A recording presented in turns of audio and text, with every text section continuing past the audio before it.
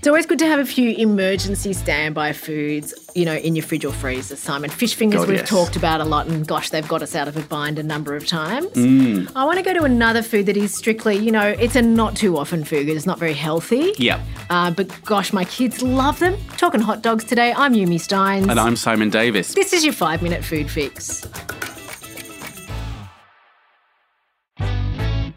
So I do have to give the absolutely clear disclaimer that hot dogs are not good for you, okay? Look, they're not health food, No. Yumi. As part of a balanced diet, if your kids are getting all those lovely fresh veggies and those blueberries and strawberries and various other bits and pieces in later with all those antioxidants in them, Yep. I'm sure they can stomach a hot dog or two over the course of a week or month. The thing I've noticed about hot dogs is they are incredibly helpful when you suddenly get ambushed by a bunch of people who need feeding, including small kids, because they all love them. They do. They're super easy to cook, and amazingly, they last for ages in the fridge, probably because they have no natural ingredients inside.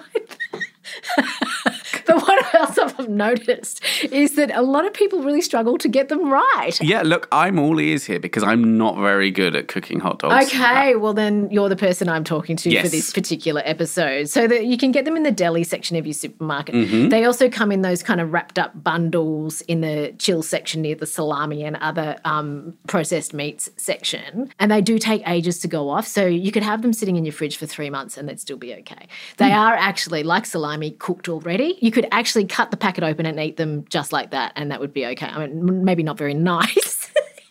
Your face right now, Simon. Well, it always worries me when the food is just good to go like that. I know, But, yeah. I mean, but cheese is, right? You can just peel that open is the- true, cheese is. Think it as the cheese of meat. I will think of hot dogs as the cheese of meat. I don't know if it makes it better, but I will. I will. If I didn't want to just snack on them straight from the fridge, though, Yumi, say I wanted them warm.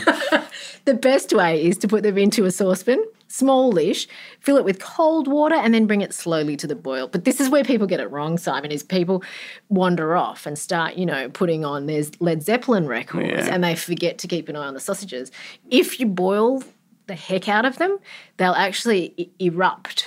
Ruptures, split out of the casing. They'll erupt like a volcano. Oh, wow. And their guts spill out and it looks like some sort of horrible massacre has been performed inside that saucepan. Oh, dear God. Yeah, so I don't want that.